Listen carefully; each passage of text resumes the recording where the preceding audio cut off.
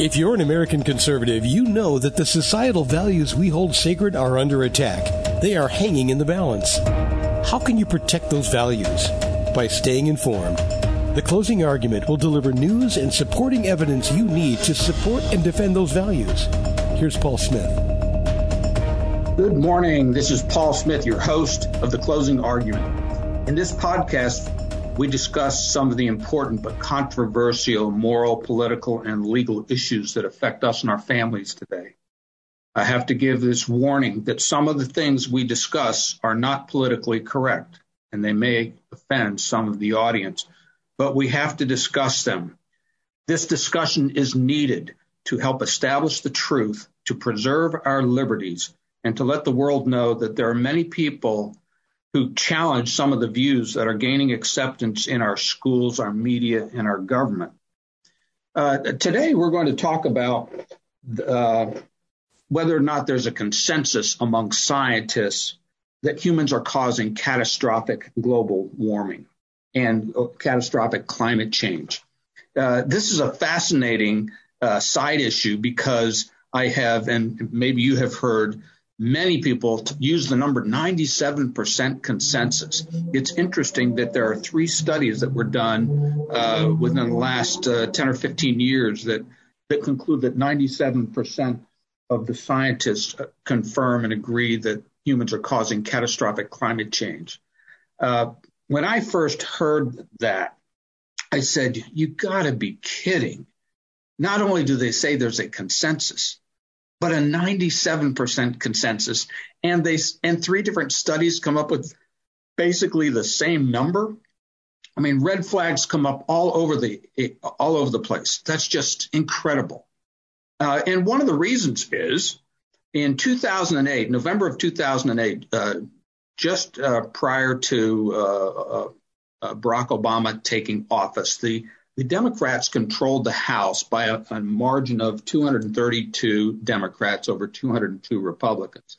So they had a House committee that issued a report stating and declaring that humans were causing this catastrophic climate change.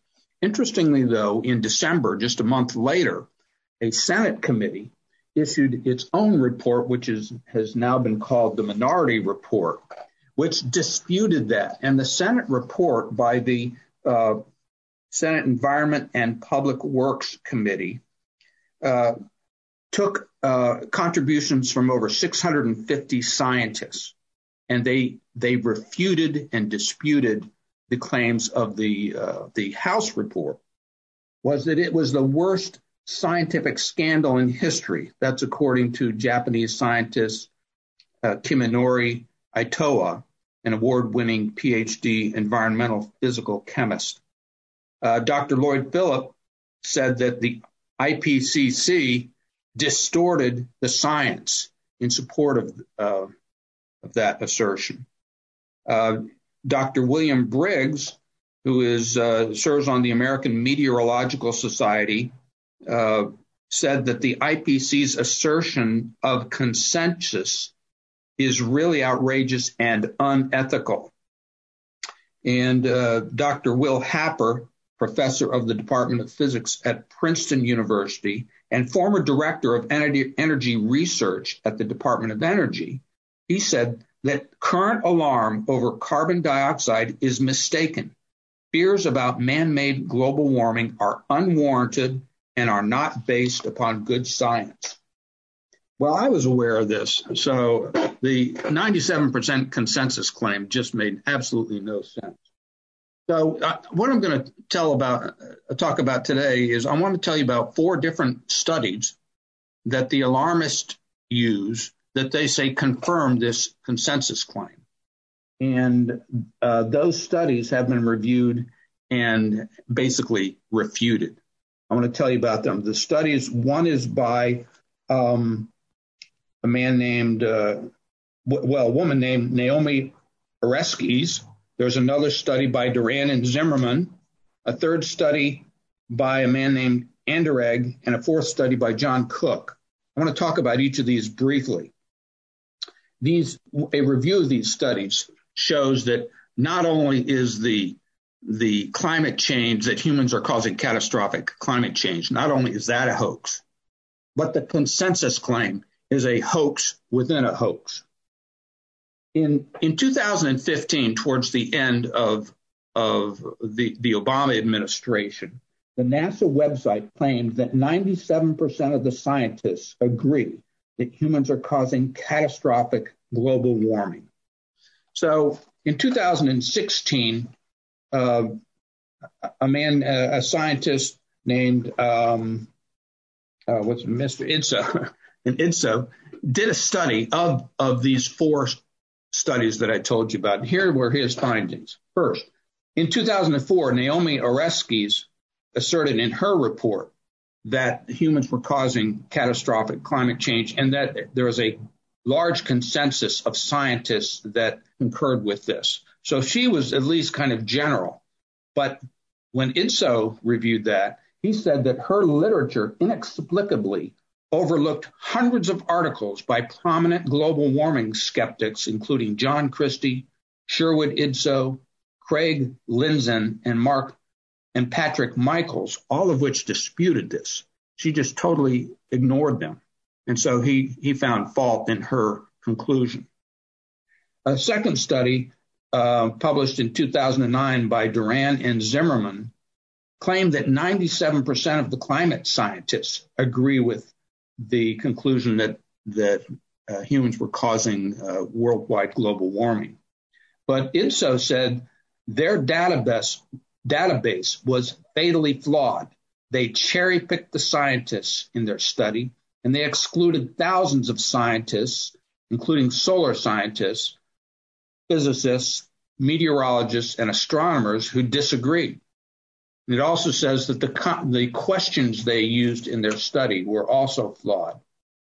Idso concluded that only 5% of the respondents to Duran and Zimmerman were self-identified as climate scientists.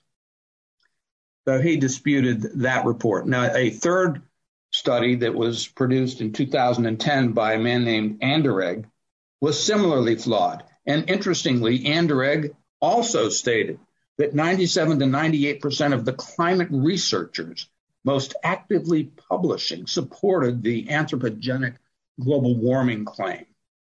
But Idso said that Anderegg simply counted the number of articles he found on the internet, and that he did not have a representative database for his conclusions. Finally, the 2013 study by Australian blogger John Cook also concluded that 97% of scientists support the anthropogenic global warming claim. But Idso found that only 1% of the 4,000 some papers examined by Cook even expressed an opinion on the question, let alone an opinion supporting anthropogenic global warming. The bottom line is none of these studies had a correct and valid conclusion. They were bogus studies. They were bad science. They should be a disgrace to anyone who uses them to support their beliefs. Basically, there is no 97% consensus on human-caused global warming. None of these studies indicate any agreement with a catastrophic view of human-caused global warming.